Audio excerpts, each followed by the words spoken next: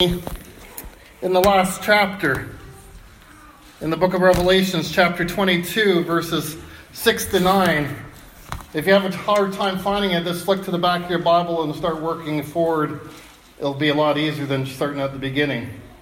Let us listen carefully, for this is God's word, picking up in verse 6. And he said to me, "These words are trustworthy and true.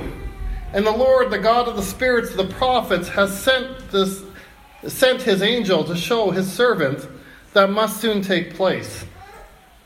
And behold, I'm coming soon. Blessed is the one who keeps the words of the prophecy of this book.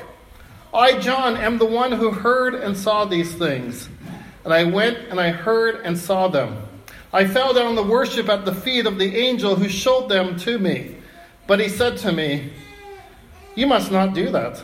I am a fellow servant and with you and your brothers the prophets, and with those who keep the words of this book. Worship God.' And he said to me, 'Do not seal up the words of the prophecy of this book, for the time is near. Let the evildoer still do evil, and the filthy still be filthy, and the righteous still do right, and the holy still be holy. Behold, I am coming soon, bringing my recompense with me to repay each one for what he has done.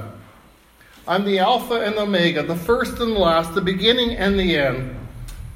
Blessed are those who wash their robes, so that they may have the right to the tree of life, and that they may enter the city by the gates.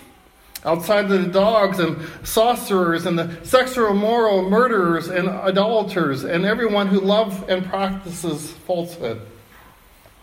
I, Jesus, have sent my angel to testify to you about these things for the churches. I am the root and the descendant of David, the bright morning star. The Spirit and the bride say, 'Come.'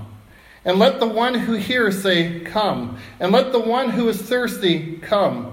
Let the one who desires take the water of life without price. I warn everyone who hears the words of the prophecy of this book. If anyone adds to them, God will add to them the plagues described in this book. And if anyone takes away the words of the book of this prophecy, God will take away his share in the tree of life and in the holy city, which are described in this book. He who testifies to these things says, 'Surely I'm coming soon.' Amen. Come, Lord Jesus. The grace of the Lord Jesus be with all. Amen." So, Heavenly Father, you sent the Holy Spirit to help John record the visions that he saw on the island of Patmos. And we pray, Lord God, that he who's the Holy Spirit will be amongst us to give our ears, and not just our ears, but our hearts, understanding to what John just wrote. We pray this in Jesus' name. Amen. Since this is our last time in the walk through the Bible, as all studies show, what usually happens when you're done a study in school? There's a final exam. So today you're going to have a final exam. And don't worry, it's only one question. One question. What is the Bible all about? What have we heard throughout these 52 weeks since we began this journey in early January of this year? I hope we wouldn't say that the Bible's just about a bunch of rules and live by. In other words, if we do good, if we live by the rules rightly, we do good. And if we do by the rules wrongly, then we do poorly. I hope we don't say that God's word is just a list of facts, just to give us understanding about knowledge. Or the Bible is hopefully more to us than how to live. What's the right way to live in order to succeed at life? To be healthy, wealthy, and wise. Because I hope we'd answer this question, that the Bible is simply yet profoundly all about Jesus Christ and God's redemptive plan that is found in and through his Son, Jesus. And why Jesus? Well, Revelation 22:13 says, I am the Alpha and Omega, Jesus says. He was before creation with God, and he will be after creation is destroyed still with God. That's what Alpha and Omega means, the beginning and the end. Greek alphabet, the beginning letter and the ending letter. Why? Because he's God. He's the eternal one. Father, Son, Holy Spirit, we believe in a God that's three, yet one. In verse 16, we don't have time this morning to go into it, but he gives further indication to the why Scripture is all about him, saying that he is the root and descendant of David, meaning that he's the one who can sit on the throne that God promised David, to somebody from his line would sit forever, and the bright morning star, and again an allusion to that he is the Messiah. Therefore, since he is these things, since there's no one greater than Jesus, past, present, or future, is why the Bible is all about him. Again, a fact that's confirmed there throughout the book of Revelation, verse 4. John says, grace to you and peace from him who is and who was and who is to come. Verse 8, chapter 1, he says, I am the Alpha and Omega, the beginning and the end again. The beginning and the end. Verse 17, fear not, I am the first and last. And chapter 2, verse 8, the words of the first and the last who died and came to life. How many people do we know that died and came to life? He's talking about Jesus here.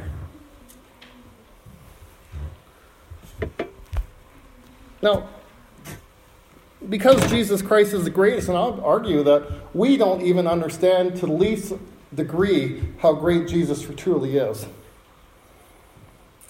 But it doesn't make sense why God's divine revelation to his creation, Scripture, would be all about this eternal one then. This Messiah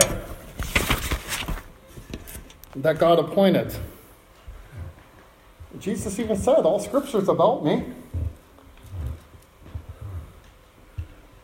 So this is why God's plan of redemption can be seen in every book of the inspired Word. From Genesis to Revelation, it talks about the Savior. It talks about God's redemptive plan that's found in him. Beginning in chapter 3 of Genesis. What do we hear immediately after sin entered the world? God had a plan. That plan was that somebody was going to come forth to crush Satan. And now as we conclude, it comes full circle. Where we hear God has a plan. That this same one is going to return. The one that we just celebrated Advent and Christmas with is coming. Surely I'm coming soon.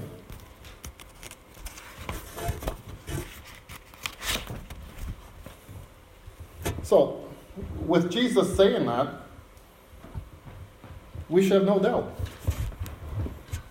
that Jesus fully plans to return. Just as surely as he came the first time, he's coming again. Notice 3 times in this passage, and again, I've said this before, when you hear something repeated, just like in life, if somebody says something 3 times to me, I know it's important. Of course, if it's my wife, it usually takes 7 times. Not because of her, because her husband stands. But Jesus directly states in the last chapter of Revelation here, in chapter 22, and behold, I'm coming soon. Behold, I'm coming I'm coming soon in verse 12 and verse 20. Surely I'm coming soon. That Jesus says this means then that it doesn't mean that it might happen. It just might happen when the circumstances line up. No, when Jesus says, I'm coming, it's going to happen. Period.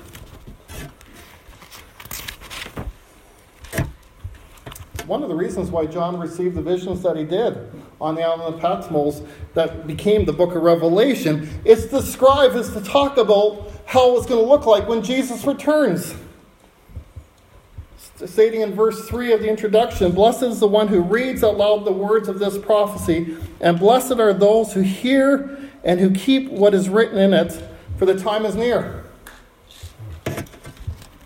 time's near for Jesus' return, saying the same thing as he concludes his book in verse 6, that these things that this were written about in this book must soon take place, and chapter 22, verse 10, for the time is near. See, John's not anticipating Jesus' return as something that might happen, or it's far off from happening. It's going to happen. It's why he writes what he does. Why he wrote down what he saw in the book of Revelation. And we shouldn't think that Jesus' return is just mentioned in the book of Revelation. Of course, it's mentioned throughout Scripture. In the New Testament, 1 Thessalonians, for the Lord himself will descend from heaven with a cry of command, with the voice of the archangel, and with the sound of the trumpet of God. And the dead in Christ will rise first. Then we who are alive, who are left, will be caught up together with them in the clouds to meet the Lord in the air. And so we will always be with the Lord. Hebrews chapter 9, verse 28. So Christ, being offered up once to bear the sins of many, will appear a second time, not to deal with sin, but to save those who are eagerly waiting for him. 2 Peter 3:10. But the day of the Lord will come like a thief. And then the heavens will pass away with a roar, and the heavenly bodies will be burnt up and dissolved. And the earth and the works that are done on it will be exposed. That's just a few of the many passages that speak of Jesus' return, apart from what the angels promised who were there when Jesus ascended after 40 days after his resurrection to the Father's right hand. And while they were gazing into heaven, as he went, behold, two men stood by them in white robes, and said, Men in Galilee, why do you stand looking into heaven? Then Jesus, who was taken up from you into heaven, will come in the same way as you saw him go into heaven.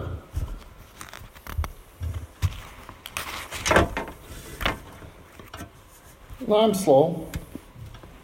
If somebody says something to me once that it's going to happen, I may pick up on it. If they say it twice, maybe. 3, 4, 7 times, I start to get the hint. They're really serious about this. It's going to happen. See, these references in Scriptures not only confirm that what John writes about in Revelation as being truthful, it speaks to the fact that Jesus' return is not a work of fiction. Any of you ever seen Arnold Schwarzenegger in Terminator? I'll be back. Jesus said those lines millenniums beforehand. And any of us ever seen the clip in the police station? We have no doubt that the Terminator is going to come back. But how many of us doubt that Jesus is going to return? See, this is not just something that Jesus' disciples made up as wishful thinking, trying to cover up the excuse that their one that they follow is dead in the grave. Eyewitnesses saw him ascend into heaven. Eyewitnesses heard the angels. Men under the inspiration of the Holy Spirit wrote about his coming back. And of course, there's the book of Revelation where John is taken and led by the hand through visions of what it's going to look like. See, the second coming is a fact, just as much like his first coming was a fact. If it wasn't a fact, then why do we celebrate Christmas? Why have we celebrated Advent? Because if this was all this fiction, it would have faded in history like a lot of things and myths happen in history. But somehow, generation after generation, decade after decade, century after century, millennium after millennium, we have celebrated the first Advent because it's a fact.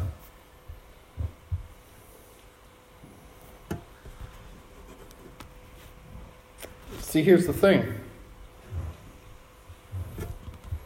Because it's a fact, we as his disciples, let alone the world, means then we ought to take it seriously. Because there's other facts that we take seriously, right? Did any of you test the pew out before you sat in it this morning? No, because you believe in the fact that it was made right, you sat in it before, you just sat down. Did any of you not set your alarm tomorrow thinking that the sun wasn't going to come up? This came up a little bit earlier, by the way, this morning than yesterday. We all live in fact. So this fact do we live in? That Jesus is going to return. Towards further evidence of the promise of Jesus' return needs to be taken seriously is why John, under the inspiration of the Holy Spirit, stresses that what has been recorded in this book of Revelation as being totally true. Look at verse 9. It says, I, John, am the one who heard and saw these things. In other words, what I just wrote about, I experienced, I saw firsthand. You should not doubt it.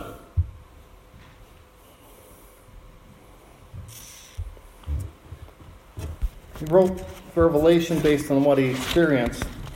And because of that, it led John, as he does in this passage numerous times, to plead with people. To plead with those who would read Revelation to take the fact that Jesus' return and everything else written in the book of Revelation and implied in the context, I don't have time to go there this morning, the rest of Scripture as a whole, as being the real deal. It's not speculation. It's not a myth. It's not one man's version of what's going to happen. It's true. This is something that the angel confirmed as well. Repeatedly in verse 26, these words are trustworthy and true. The angel of heaven says this. Verse 9, who keeps the words of his book. And then directly by John once again in 18, as he warns people, don't add to this record. I warn everyone who hears the words of the prophecy of this book, if anyone adds to them, God will add to him the plagues described in this book. The importance of why we shouldn't add, look at the punishment. Plagues. Why? Why is John directly saying, don't add anything to this word? Don't add anything to this book. Don't add anything to this revelation of Jesus' return. You know what happens? We got a game given to us for Christmas, and it was about drawing, and it's like, when you if I tell something to Emily, and a secret to Emily, and she passes it on to her brothers, and it hits finally Jacinda, is it going to be the same story? No, we always have this urge to add something.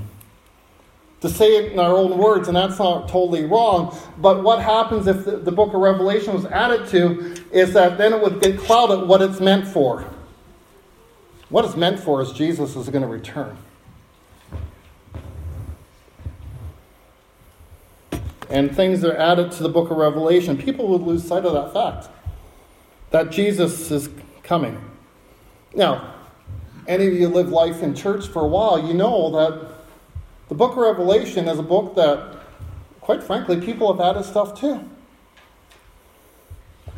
In recent history, look at the last 100 years or so, it might be dying off now, but there was huge speculations about this book of Revelation.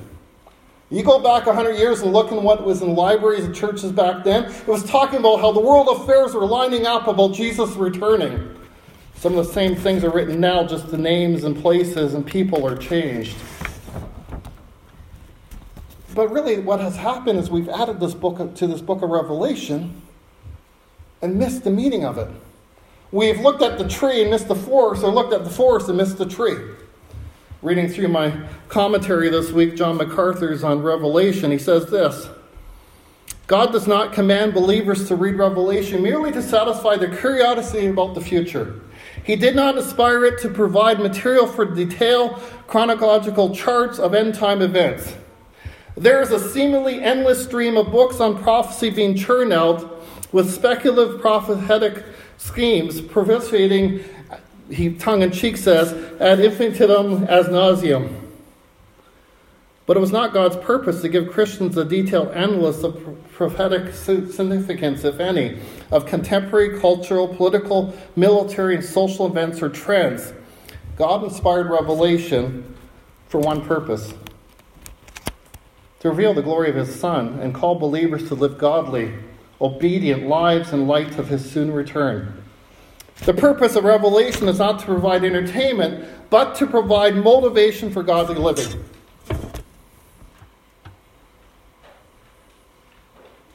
See, the facts of this passage, the facts of the book of Revelation, speaks clearly and directly that Jesus is coming. And quite frankly, truly, for non-believers, they don't care. But what about believers?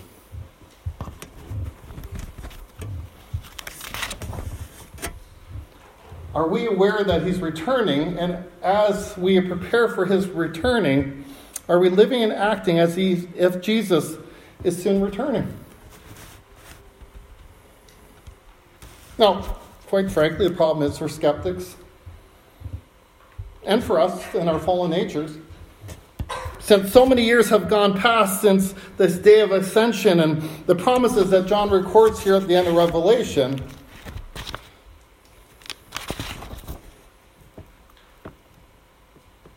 gets us kind of lethargic. Causes us to start not acting like he's returning. Leaving us not ready for his return. Because so much time has passed and the promise is not being fulfilled. Yet the Bible confirms, truthfully, that no one knows the hour, no one knows the day. I don't know why people waste money buying the books, why people waste energy and time trying to say this is when the day is going to happen. When the Bible is clear, only the Father knows. Now, one of the reasons I think why we don't know is that if we did know that Jesus is going to return on September 18th, 2034, we'll do it like I did in college a couple times. Of course, my girls never do that. Miguel, you never done this. Crammed at the night before the big exam. Or we would do what we do at Christmas. We know that it's going to hit December 25th every year.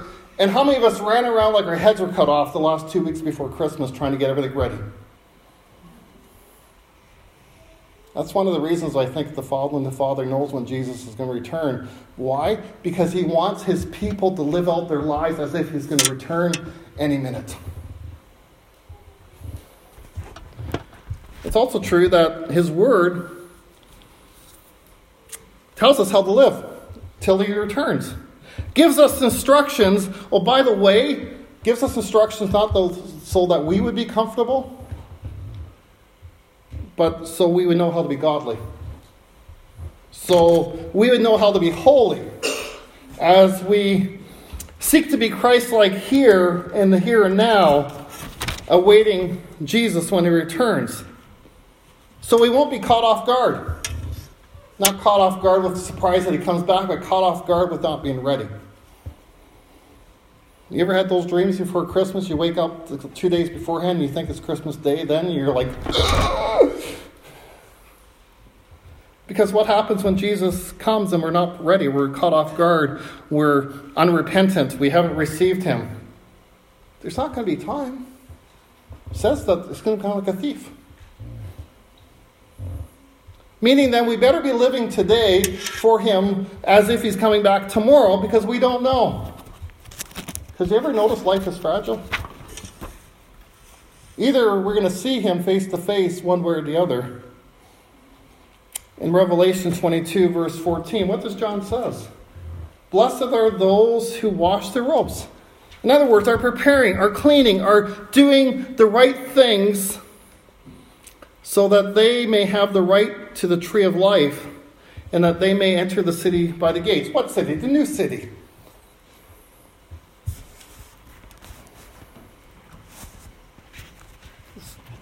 Because I bet you're like me. I got lots of time left. I'll get serious kind of once I have my fun. The trouble is, I said that in my 20s. I'm also 56. I have no idea how fast the time was going by. Anybody ever had their life go by really quickly? You young people don't understand. You will one day. And that's not a slam. That's just the way it is. My first church, there was a guy. We married his son and daughter-in-law about a year beforehand. I came back from holidays about a year later. On my office door was a big note, please call such and such. On my phone, my office phone was, please call such and such. On my home phone, please call such and such. I go in and talk with him. He's younger than me. and he's been diagnosed with terminal cancer. Came from a Christian home. He said, I always thought I would come back to faith when I was 70, after I had my fun. But I realized, you talk about evangelism being hard, he wanted to say yes to Jesus before I even came in the door. He understood how important having faith was. And for the 6 months, a year he had left, he talked to people about coming to faith today. Don't wait till tomorrow, because you never know what's going to happen. See, we always are called to live being mindful of Christ's return, because time slips away. This Christmas season always reminds us how fast time goes by, right? It's 4 days since Christmas. Everybody is aware of that? 361 to next year. When we hit next year, will we think that 2020 went by fast or slow? We sat down yesterday for our Christmas dinner. I was like, didn't we just do this like 2 weeks ago? See, what happens in life, year after year goes by, and every time the clock ticks, we get that much closer to Jesus' return. Also, and again in verse 7, 12, and 20, the three-phrase repetition, I'm coming soon, reinforces the reality of Christ's return. It's something that's going to happen. It's going to happen sooner rather than later. You have the Greek wording for coming here, the tahu. It doesn't describe in which the time it's going to take Christ to return from heaven when God says go. But the Greek word, the connotations in translations of it, it's going to occur rapidly. It's going to be quickly. It's going to be hurriedly. It's going to be swiftly. It's going to be speedy and so forth. Again, pointing to the fact that Christ's return is something more closer than longer away. That it's more like James chapter 5, verse 9, where he's kind of like a judge. Outside the door, ready to come in. When I was a kid, I hated dentists. Actually, just one, my dentist, Dr. Stanzianzi. Who gives a dentist a name Dr. Stanzianzi? He had no legs. So he had artificial legs, and he had a small office between the two rooms. And you knew your time was close when the door swang in a bit on the room that you were in, because he just came in from the other room. Then you'd get really nervous, because he had a bedside manner not very good. Christ is at the door. The door is swinging because he's ready to come in. And finally, we know that it's close because in 22:10 of Revelation, John is told not to seal up the words of the prophecy of this book of Revelation. In other words, don't close up the fact that Jesus is coming. But if you know your Old Testament and the prophetic word of the Old Testament, the book of Daniel talks about the end of times as well. And there, Daniel's told to shut up the word. Shut up the word, Daniel. But then, about 600, 700 years later, John is told, leave it open. Why? Because it's closer. It's closer. It needs to be heard. It needs to be understood, and so forth. And John understood this, which is why he ends his writing with what? Surely I'm coming soon. Then he prays, come. Come, Lord Jesus. As we close our study throughout the Bible today, and by the way, keep reading. I think in your bulletins is the reading plan for next year. If you want to know Jesus, we need to be in the Word. But is that our prayer? Come, Lord Jesus. Now, granted, as I get older, that's much more of my heartfelt prayer than when I was in my 20s.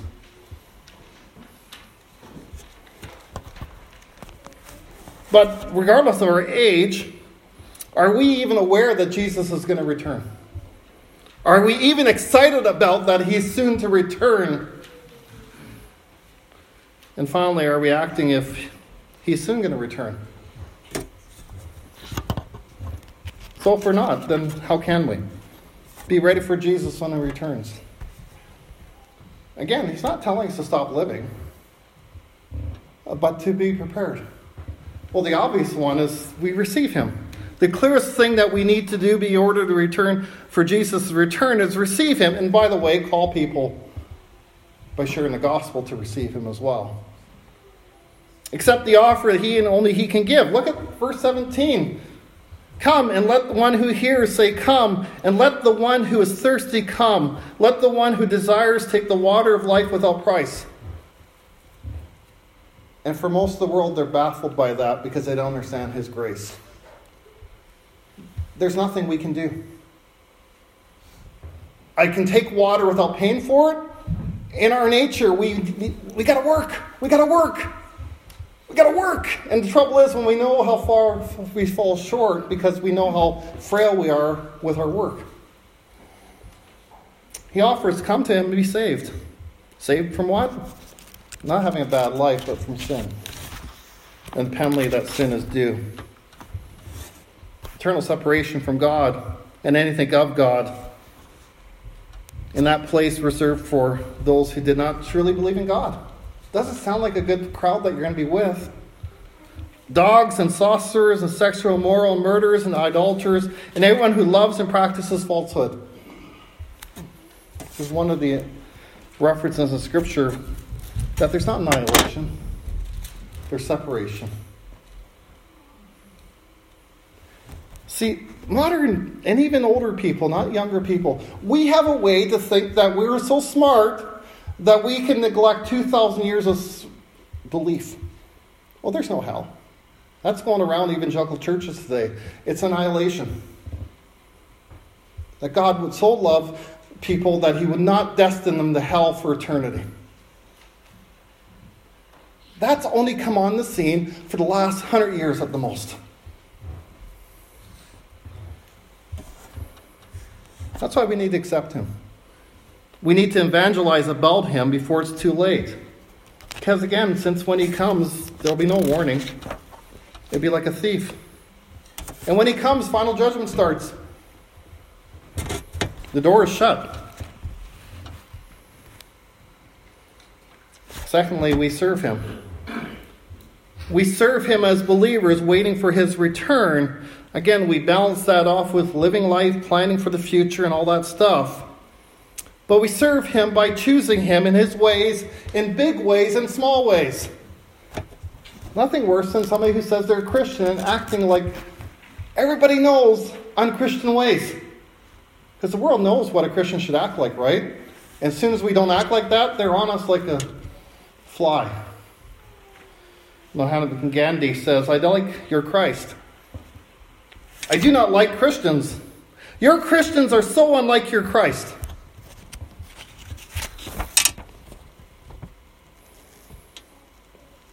See, verse 11.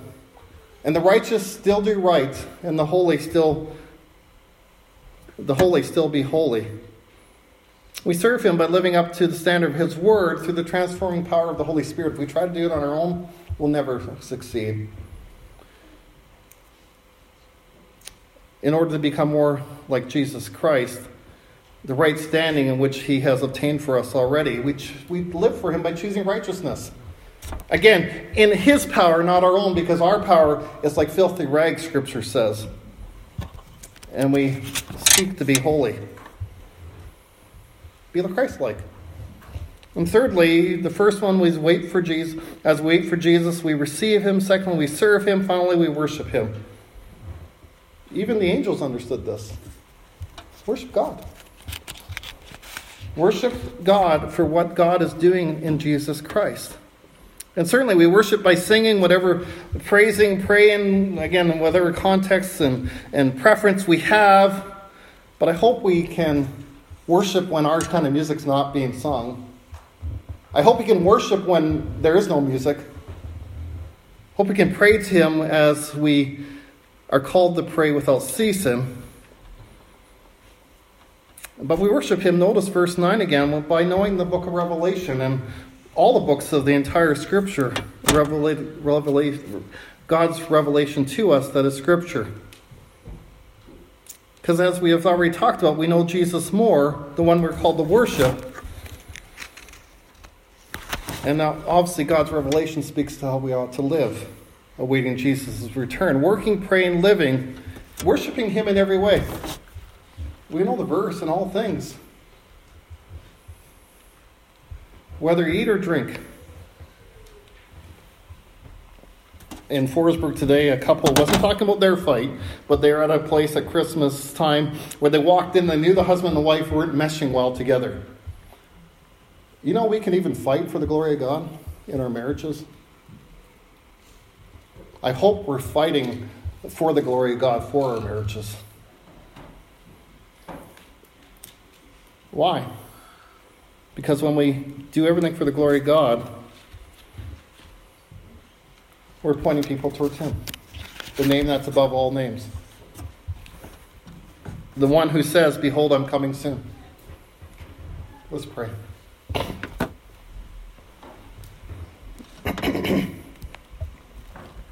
Dear Heavenly Father, we're acutely aware that 2019 is almost done and we enter a new decade.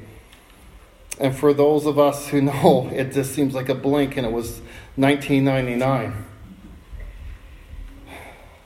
Really, time is rapidly unwinding. Let us choose this day who we'll serve and then live for his glory. No matter if Jesus comes back in the next hour or in the next millennium. Because there is no other name in which we ought to be living for except his name. We pray this in Jesus' name. Amen.